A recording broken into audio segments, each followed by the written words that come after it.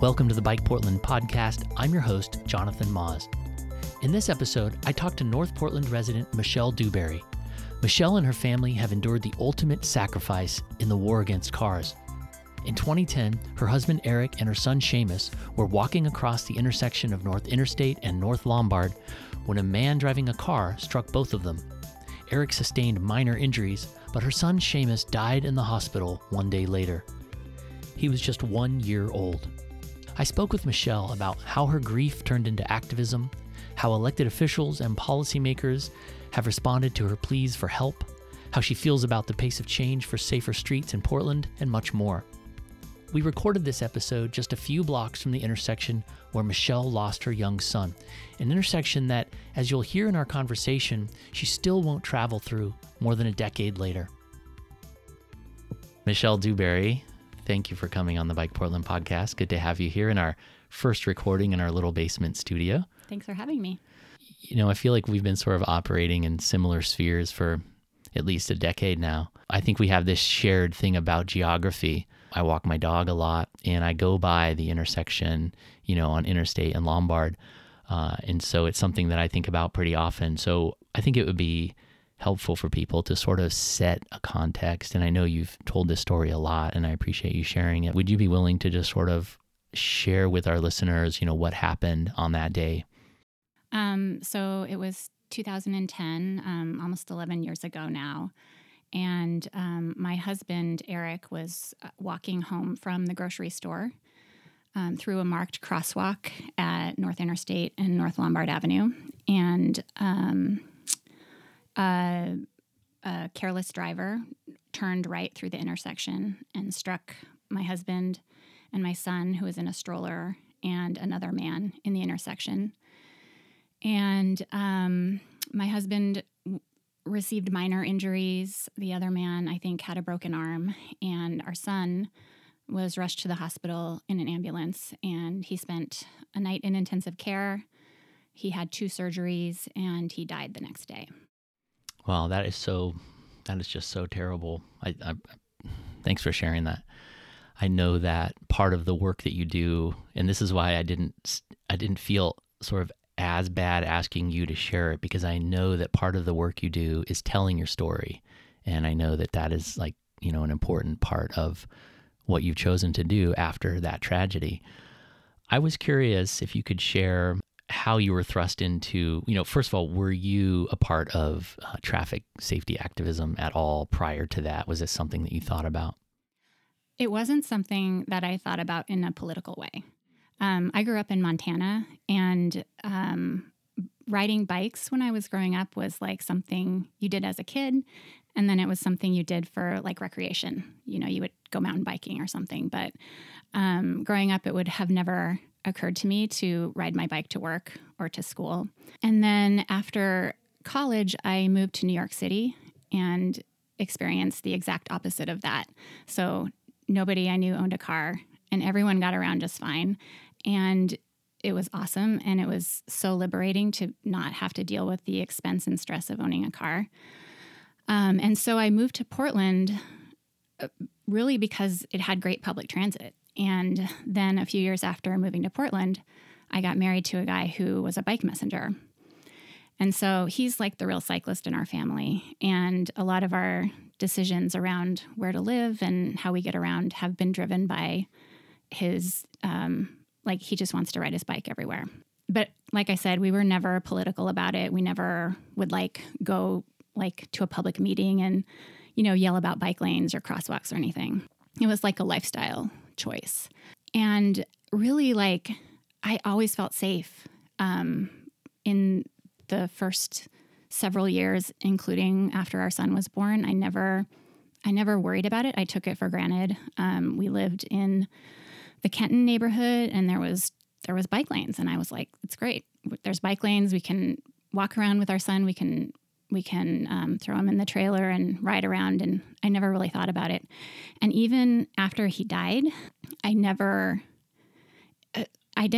thought of it as just a random freak accident. And I think I even used the word accident up until like the last few years. Yeah, and you mentioned that there was an article that an Oregonian reporter published a few days after it had happened, and the reporter seemed to be sort of processing a lot of his own feelings. It was very a very subjective article, if I recall, and that was the tone that reporter took. Was this sort of, it's in God's hands, and that is also how you felt about it as well, right? So even like you're saying, even after it happened, that was sort of like your approach. So can you help me understand if there, I'm assuming there was a switch, because you're certainly, I can tell by your Twitter feed and some of the work that you do, that you have become more of a sort of conscious activist around this stuff. But I'd like to know sort of how that transition happened, or did it happen quickly? Did it take you months? Did you, how did your relationship with that tragedy change in sort of the immediate term afterwards?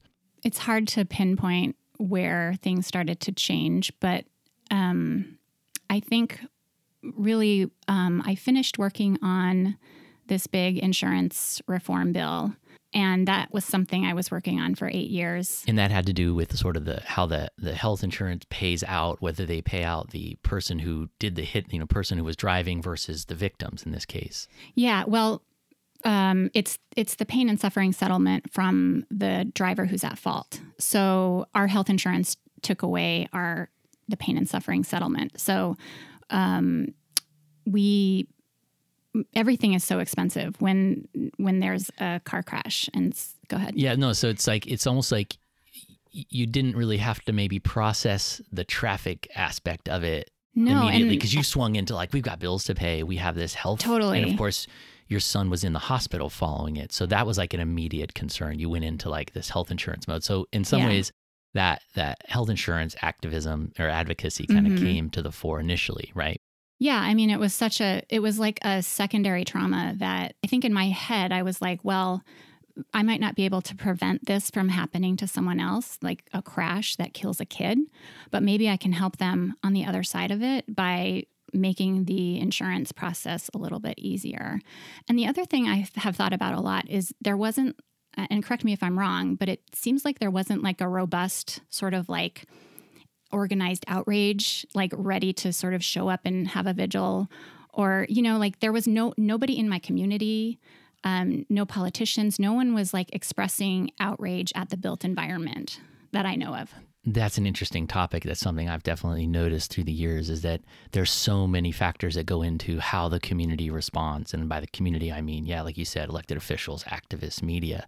But I think in your case, I think it's important for people to know, and this may figure into that, is that this didn't seem like, and I think we can reasonably assume that this wasn't some egregious situation that had to do with infrastructure that had been on the front page of Bike Portland as a problem, or even been red flagged by the community, or a person who is super drunk or super careless, super reckless, right? So, and I guess you could correct me if I'm wrong, but it was an older person, and the story that was told was that they were just, well, you go ahead and share. So what was your understanding of the person that hit Seamus? So he was elderly, and he misapplied the pedals. So he was trying to hit the brake, and he hit the accelerator, which is a really common thing, not just among elderly drivers, but I think a lot of people, we're all sort of scanning for a villain because we want to put our anger somewhere. And so I did have people in my life who really got upset about the fact that this man was driving at all.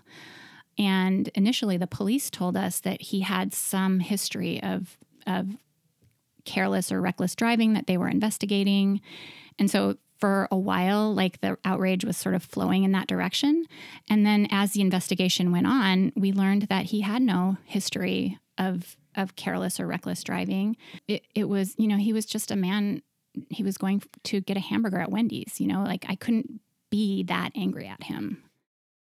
Yeah, and just to loop back and acknowledge your question about how the community responded, I think another big thing besides sort of the characteristics of the crash was it was someone walking. Walking as an advocacy, things that happen on foot are totally different than bicycling, and this is a national issue. There's people may not even know there's a walking advocacy group in Portland that's I believe older than the Street Trust / what we used to think of as the PTA. And just, walking is not considered this, as sexy of a thing. So people don't identify with it. It's hard to rally members up to get, excited about it. So it just means that when people that are walking get hurt or killed in traffic crashes, you don't get as much of a response. So, but I did want to go back to, this idea that you just thought it was this, or, people in general maybe just thought it was this random thing. Once you hear it's an older person, and like I said, if there weren't these circumstances around drug, alcohol abuse, speeding, anything really wild, people can get mad at the laws and regulation or lack thereof about how we allow older people to drive. I don't think you're going to drum up too much real interest and excitement about that issue. It's just, of all the things people are thinking about, that's not the one. So because if we take away driving privileges from people, then there's no way for them to live in these communities with dignity because they can't get around. Right. Which I was going to say, there are systemic issues. And when I hear, even if it's, so I think it could be reasonable to think that, well, why did this older person get flustered? And now, if people have never been to this intersection of North Interstate and Lombard, you may not realize, but it's an extremely stressful, fluster-inducing kind of intersection.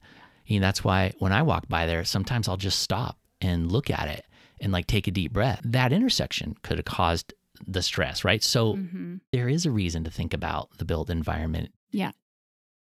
Do you think about the intersection? Do you go by it still? Do you have feelings about it? Yeah. Well, it's interesting because when I was pregnant with Seamus, the intersection is right in between a grocery store and our house. And so we walked through it all the time. I rode the Max, which there's a big transit station right there. And when I was pregnant with Seamus, I was crossing the street one time and people started yelling at me. And I was looking around. I had a walk signal. And I didn't know what was going on until a car just rushed past me. It was so close, I could feel the breeze. I remember it blew my dress against my legs.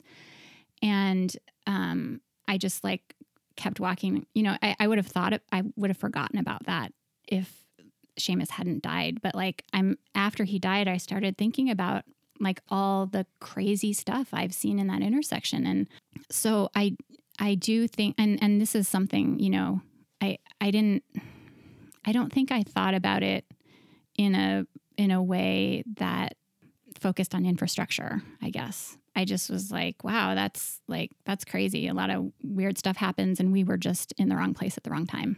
And that's how I thought for a long time. Right. And just to finish this about this sort of infrastructure thing, it is, so Interstate used to be I-5 way back in the 60s or whatever. So it's a relatively large street, but it's such a fascinating intersection with Lombard. And for folks who don't know, Lombard is a state highway. So it's sort of this freight corridor and it's a relatively big arterial street managed by the state.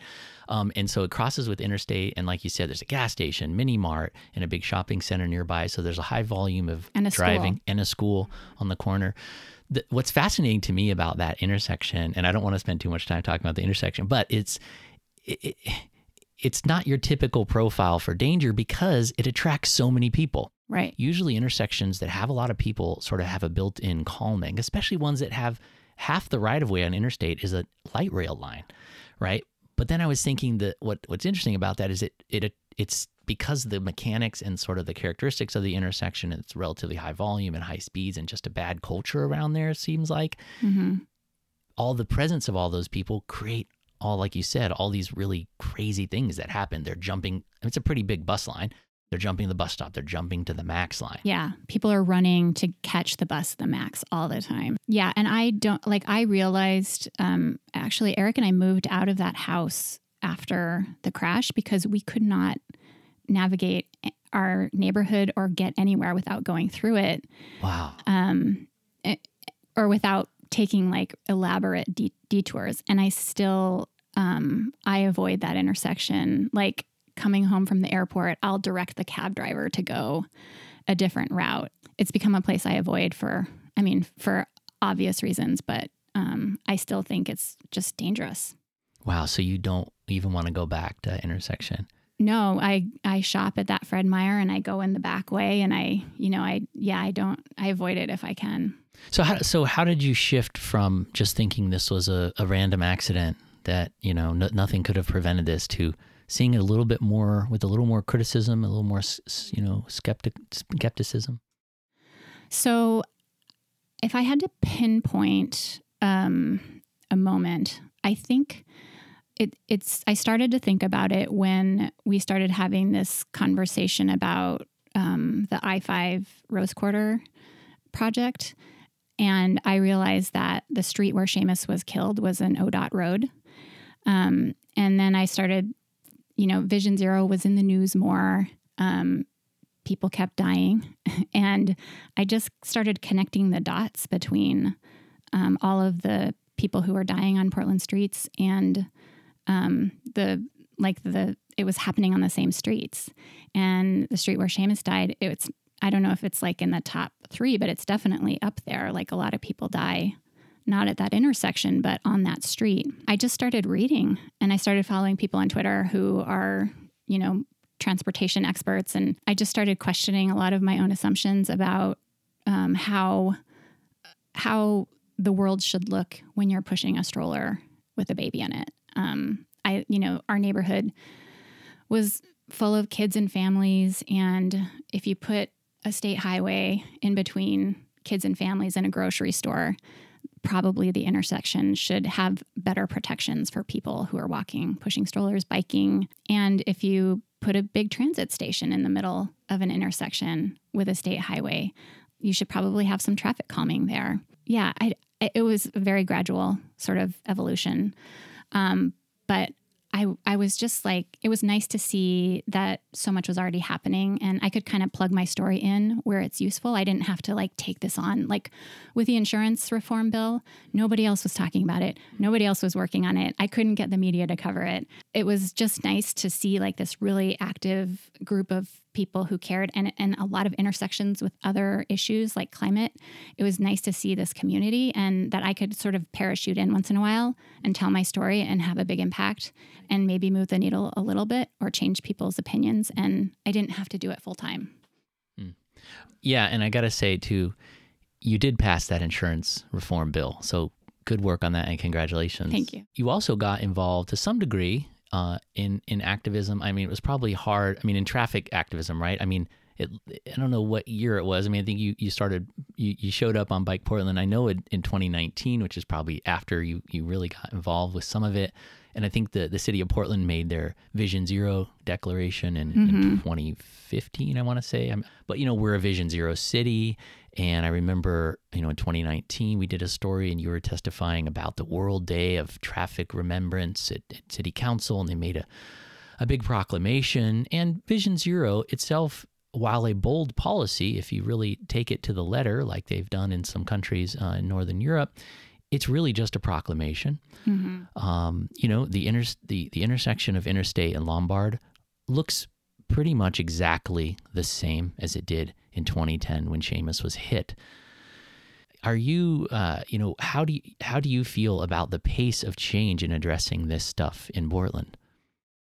I think it's way too slow. I think it's hard for politicians because all the money is on the side of fossil fuel infrastructure and roads and, the people who want to get around by any other means it's like we're up against so much. And I remember testifying at City Council in 2019 and it was me and there were other people from Families for Safe Streets who had lost children. And it was just one after the other, just hitting them with the saddest stories you can imagine. And whenever I tell my story in front of politicians, they're always just stricken. And to have all, 3 of us lined up like that, it was really powerful. And you could see them you could see that they were moved. And I also felt, some of them on our side probably feel pretty powerless. And the only thing that really they could sink their teeth into in terms of a response was we need better enforcement. And you could see, I think I suggested a list of things that we need in Portland. And And Mayor Wheeler, you could see him perk up a little bit when I got to the enforcement, which was just one thing on a long list. And he responded by saying, like, yes, we've got to hire more police officers. And I wrote to him afterward and I said, that's not, that's not what I was, that's not where the emphasis should be. Like, here's all these other things that I wish that we had money for better, for protected bike lanes, for better lighting, for, redesigning intersections. And all of that stuff gets ignored. I guess because it's not politically, it's not going to be popular with the people who fund those campaigns. So Family for Safe Streets is a group that you've worked with. Can you just share a little bit of like how that group is formed and what kind of work they do? Families for Safe Streets is a national organization, and they're based in New York City. And they have chapters all over the U.S., including one in Portland. We are under the umbrella of the Street Trust. So they kind of house us, like that's where the website is, but we don't have any money. So it's kind of, we're just like families who have been impacted by traffic violence. And it's really interesting when I am at an event where there's Families for Safe Streets members, it's almost all bereaved parents. Right. And I've seen that happen so many times on these tragic deaths that I've covered over the years, where people will come to the fore. Usually it's a mom, that oftentimes a mom, the majority of the time, and they're just, welcomed with sort of open arms by politicians. And sometimes I feel like, and I wonder if this is how you felt, these politicians and policymakers love putting Family for Safe Streets people in front of cameras to talk about the tragedy and the sadness, but it's almost like they have a lot more, urgency around thoughts and prayers and not as much around like projects and plans. Right. Do you ever feel like you're more respected for your pain than you are for your brain around what you might be able to do to prevent these things? Yeah. I mean, ideally, I would come in and tell my story, and then the people who are experts on preventing things like this would get to work, right? But instead, I often feel like I'm just telling my story over and over again. And so I think I and other members of Families for Safe Streets have to be kind of careful about how we deploy our stories. And you see a lot of burnout among the activists because there's only so many times you can sit in a public meeting and tell them about the worst day of your life and have nothing happen, that you just kind of walk away and try to focus on something else because it feels pretty futile. Yeah, it's interesting to hear you say that because I've heard that exact thing from a mom that I worked with quite a bit and followed pretty closely. And she went from not just being frustrated by that, but actually being angry. Yeah. She became angry that, obviously angry that like people continue to die for the same reasons that her son had died.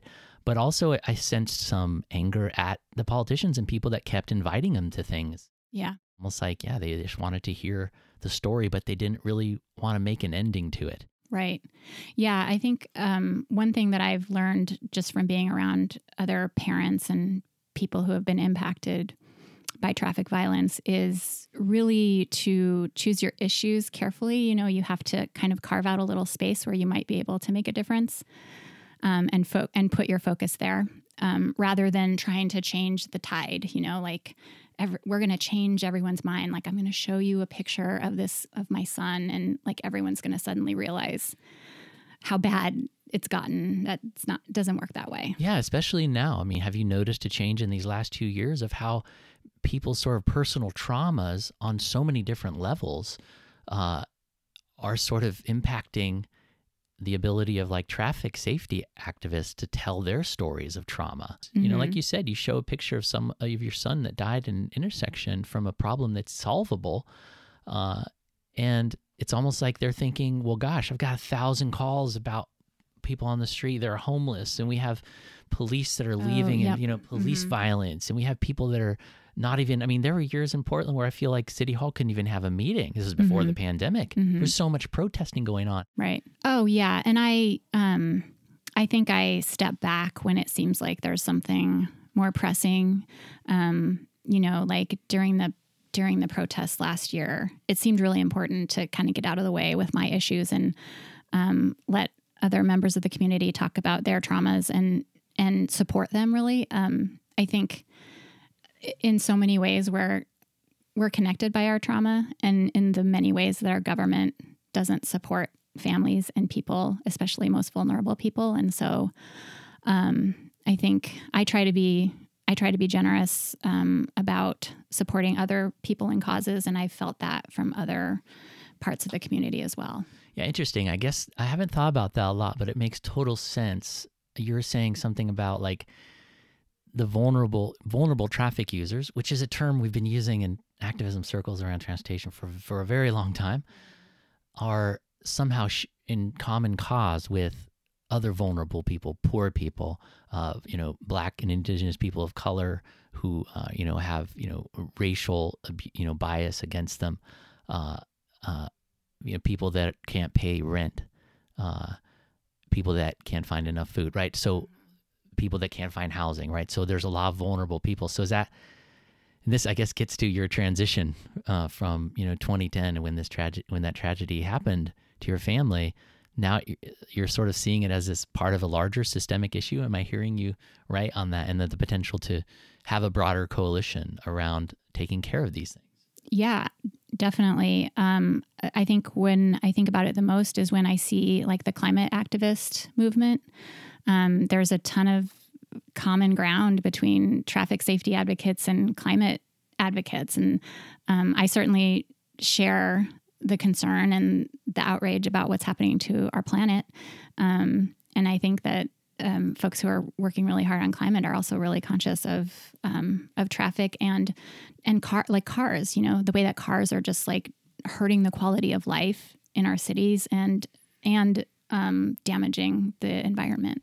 Yeah. And you said, like holding a photo up and thinking that everybody's just going to come and fix the problem. Like, one thing I wanted to ask you about and hear your thoughts is this idea that, and I think your tragedy, the collision on Interstate there is similar to, which is another one was, on Hawthorne Boulevard when there was a teenage girl that was struck by someone going really fast in a busy commercial area. The head policymaker at the time, the director of the Portland Bureau of Transportation, basically said, there's nothing we could have done to prevent this.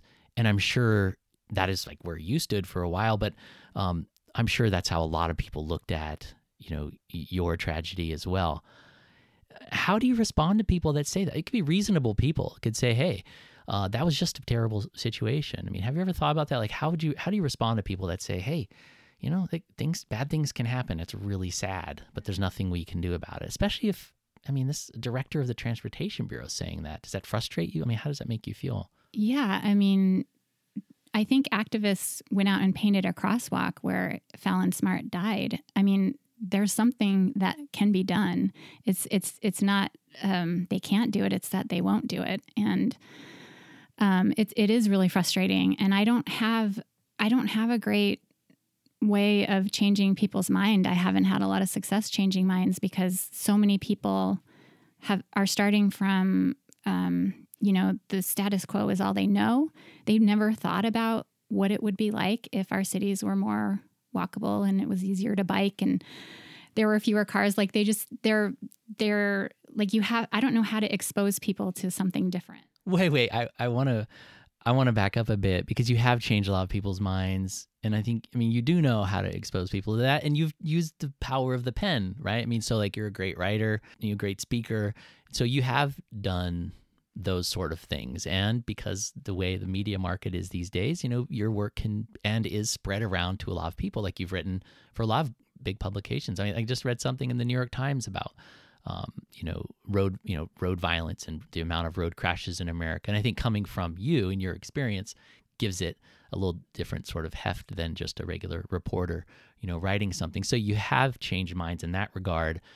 But what I'm sensing from you is that your sort of daily life and experience moving around hasn't changed. Yeah, it's really interesting because I have been just like steeped in a lot of media around, like, for instance, trucks are so big now, trucks are too big. And you see on Twitter, everyone puts their 5-year-old in front of a truck grill and is like, these trucks are too big. And you see that several times a day. And then I go home to Montana to visit like my college girlfriends.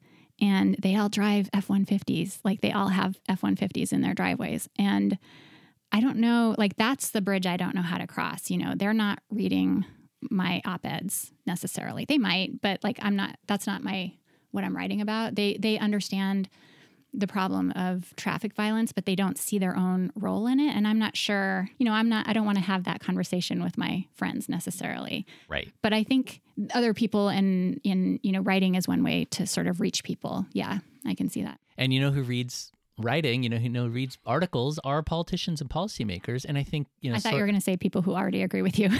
That's true. But unless they want to come and, you know, say a bunch of really mean things to your story, Too, which I'm sure probably, I don't know if it's happened to you. If it happens to you, I don't even want to talk about it necessarily on here because that's just so terrible. But, you know, to go back to, you know, what can we do about it? I think you sort of, I think the answer to that is regulation, right? I think we have to let the government have the conversations with people that people aren't going to have with themselves, right? I mean, like the vaccine mandate is, I think, a good example of that. Vaccine rates are going up. We're reading stories now after everybody protested and said, I'm going to quit my job and now they're all getting the vaccine because they don't want to lose their job, right? So the government came in and handled a complicated, difficult conversation among people and forced some sort of behavior change. Now, I think also with like the big truck thing, I've been thinking that we are building some momentum for some kind of federal rules around the size of automobiles. Yeah. That could happen. I could see you writing something about that, you know, given, you know, your experience, especially with the Montana. Actually, I'm going to make a note.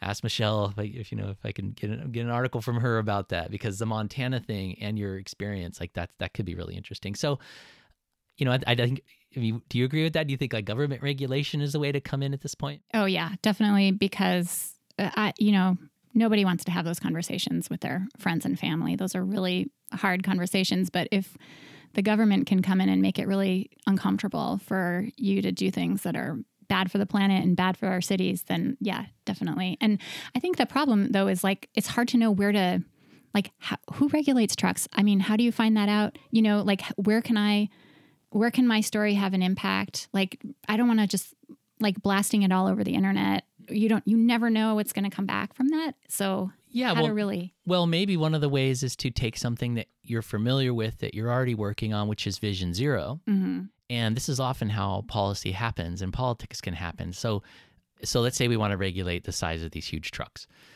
There are car standards, right, which are over here, which that's one of the most highly lobbied things on Capitol Hill is like car regulations, right, which are like everything from fuel mileage to, you know, whatever else, you know, like where the seatbelts have to be placed. I mean, there's like a whole list of federal rules around that. So that's going to be tough to go in and like dictate through that. But oftentimes I've seen politicians and policymakers look at like an existing like soft policy and then attach like hard policy to that. Like a good example in Portland was when we got neighborhood greenways adopted as city policy, right? And then we had a smart transportation commissioner who became mayor who realized that instead of going out and trying to ask for lower speed limits on a large swath of the city, I'm going to just start by saying streets that have previously been designated as neighborhood greenways should get the lower speed limit. Mm-hmm. That was a much easier lift because neighborhood greenways were sort of codified in law, so to speak. There were a certain amount of elected officials and policymakers already knew what that was. It was like a known quantity. So to say, just okay, let's start with those. And of course, now it's beyond neighborhood greenways because it's a good policy to lower speed limits. But I wonder if the same thing could be true with Vision Zero. So it's widely adopted. Lots of policymakers have heard about it. Politically, it has some pull because it's just a proclamation and not an actual thing, but it has some heft politically. And I wonder if that's a place where, I know that you've done work on Vision Zero. You were did I see that right? You did some lobbying. So you know about lobbying and, you did some work with Family Face Safe Streets and at least getting the ear of our Oregon Congress members in Oregon here. But I wonder, like, maybe attaching truck regulations and saying it's part of our Vision Zero approach would be a good way to do it. Yeah, I think Vision Zero is a really good sort of unifying message, and we can fit a lot of things in there. And I think that's kind of the point of the, all of the lobbying that's been happening around just what is basically a resolution without much teeth. But if you can get that written down somewhere in the law, then you can say like, look, you committed to this. So it's time to, here's a small policy change you could make to contribute toward that big resolution you just signed off on. I can see like, the small incremental changes happening. It's still too slow though. I mean, yeah, I think part of that problem might be, to speak of policies without teeth, like I feel like, especially with bereaved families, we spend a lot of time talking at like the 50,000 foot level around these euphemisms and these trite phrases around safe streets and all these things, right? It's like this emotional based conversation, as it should be to some degree. But at some point, and people don't want to have the conversation of like the brass tacks of like, how the heck are we going to make driving less lethal? Mm-hmm. And I wonder if that's something you've ever thought about, or if that's something that like, you have an idea about. I don't want to like belabor Interstate and Lombard, but to like make this point of like, I think that's a ticking time bomb. Yeah. Someone else is going to get hit. They probably have, but it's underreported and you never hear about it in the news.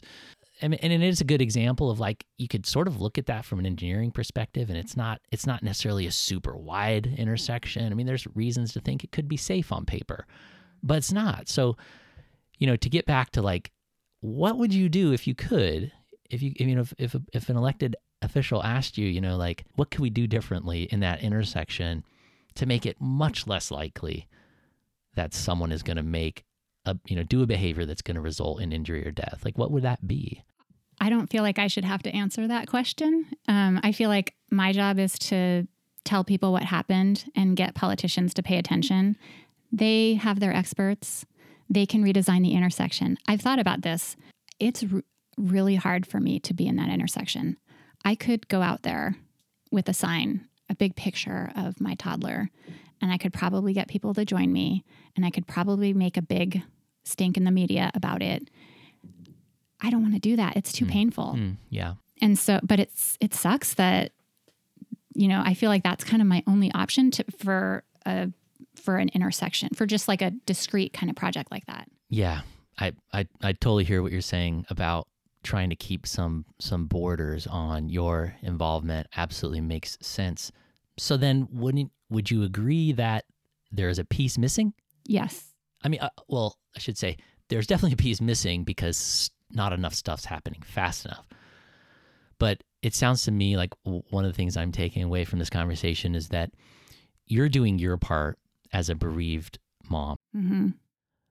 And then there's a piece of it, and not like the action of the change, but there's a human piece of it that's not there. It's sort of like politicians aren't showing up like they should. Activists, I also include activists in that.